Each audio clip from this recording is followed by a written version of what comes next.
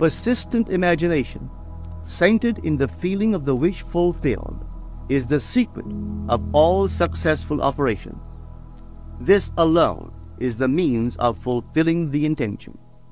Every stage of man's progress is made by the conscious, voluntary exercise of the imagination.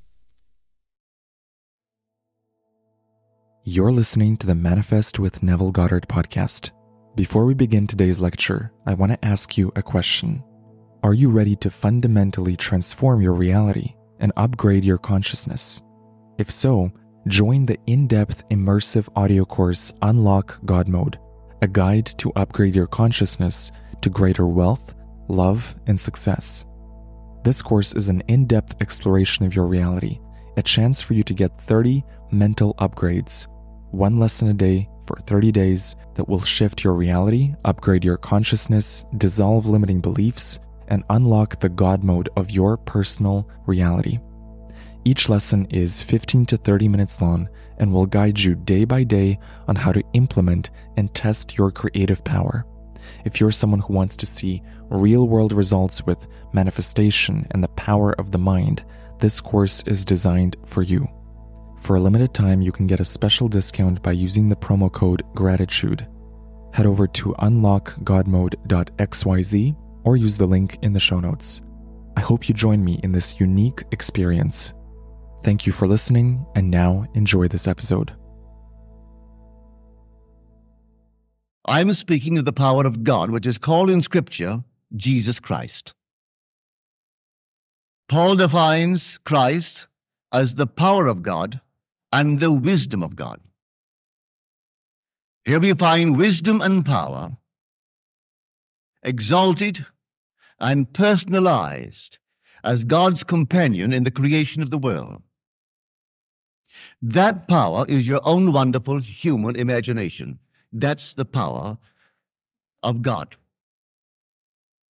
That is Christ. As far as I am concerned, that is Jesus Christ of the Scriptures. Now tonight, we're talking just about this power. The earliest gospel is Mark, and the first words you find on the lips of this power: the time is fulfilled, and the kingdom of God is at hand. Repent and believe in the gospel.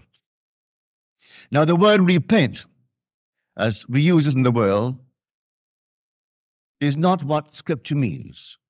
When we use it here, we mean to feel remorse, regret. That has nothing to do with the word repent. It's the Greek metanoia, a radical change of attitude, a radical change of mind. Can I see an objective, and then everything tells me that, well, I can't realize it? Well, do I have the power to realize an objective? I tell you, we have. We have the power. For what is the deeper meaning of power but effectiveness in achieving one's purpose in life? Well, so I have a purpose. Do I have the power? I tell everyone, yes. You can imagine the end, can't you? Can you imagine what it would be like if it were true? Can you feel what it would be like if it were true? Well, then that's the power. Now, can you be persistent in it? Can you remain faithful to that end as though it were true? Now, I don't care what the objective is. You have the power to achieve it if you know this power is the power of Christ. For all things are possible to him.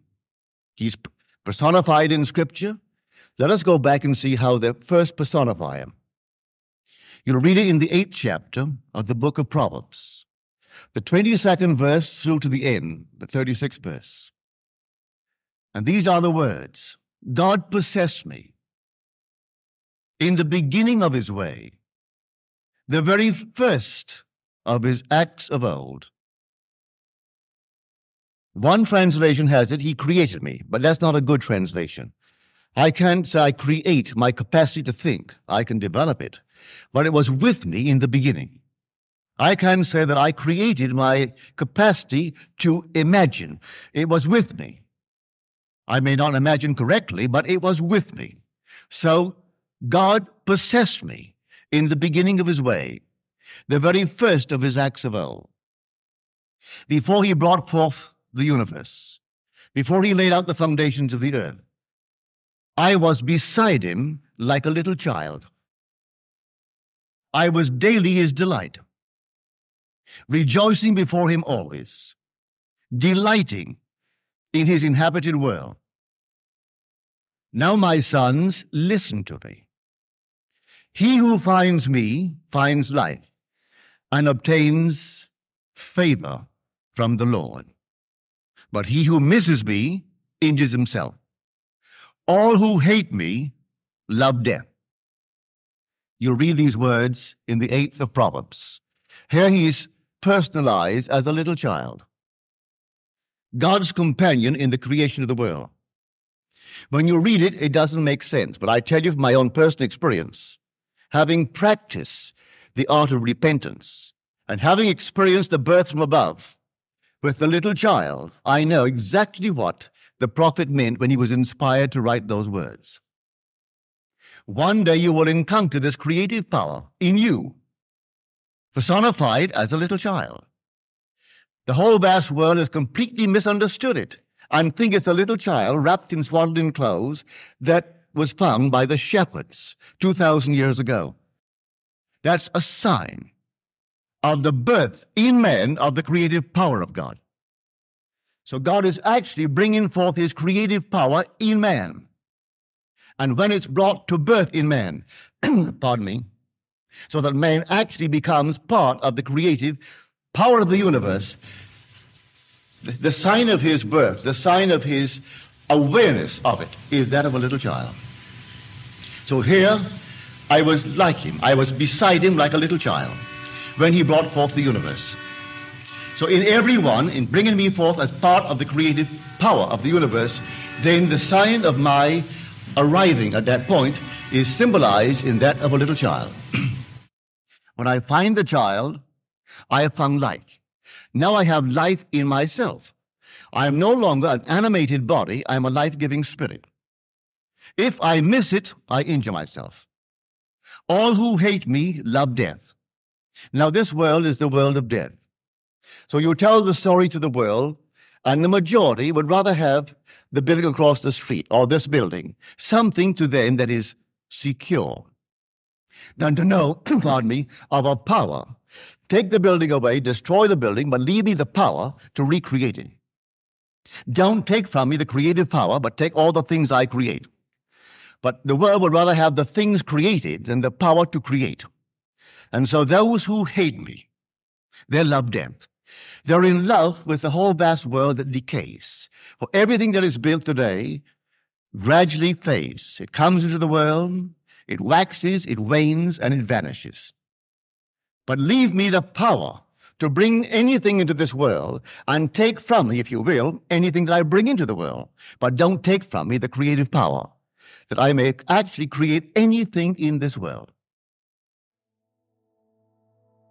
You've been listening to the Manifest with Neville Goddard podcast. I hope you enjoyed this episode. Please follow the podcast on Spotify and Apple to receive future lectures. And visit NevilleDaily.com to join the free Neville Goddard newsletter. And if you have a moment, please rate the podcast. Before you go, I want to ask you a question. Are you ready to fundamentally transform your reality and upgrade your consciousness? If so, join the in-depth immersive audio course Unlock God Mode, a guide to upgrade your consciousness to greater wealth, love, and success. This course is an in-depth exploration of your reality, a chance for you to get 30 mental upgrades, one lesson a day for 30 days that will shift your reality, upgrade your consciousness, dissolve limiting beliefs, and unlock the God mode of your personal reality. Each lesson is 15 to 30 minutes long and will guide you day by day on how to implement and test your creative power. If you're someone who wants to see real-world results with manifestation and the power of the mind, this course is designed for you. For a limited time, you can get a special discount by using the promo code GRATITUDE. Head over to unlockgodmode.xyz or use the link in the show notes. I hope you join me in this unique experience. Thank you for listening, and I'll see you in the next episode.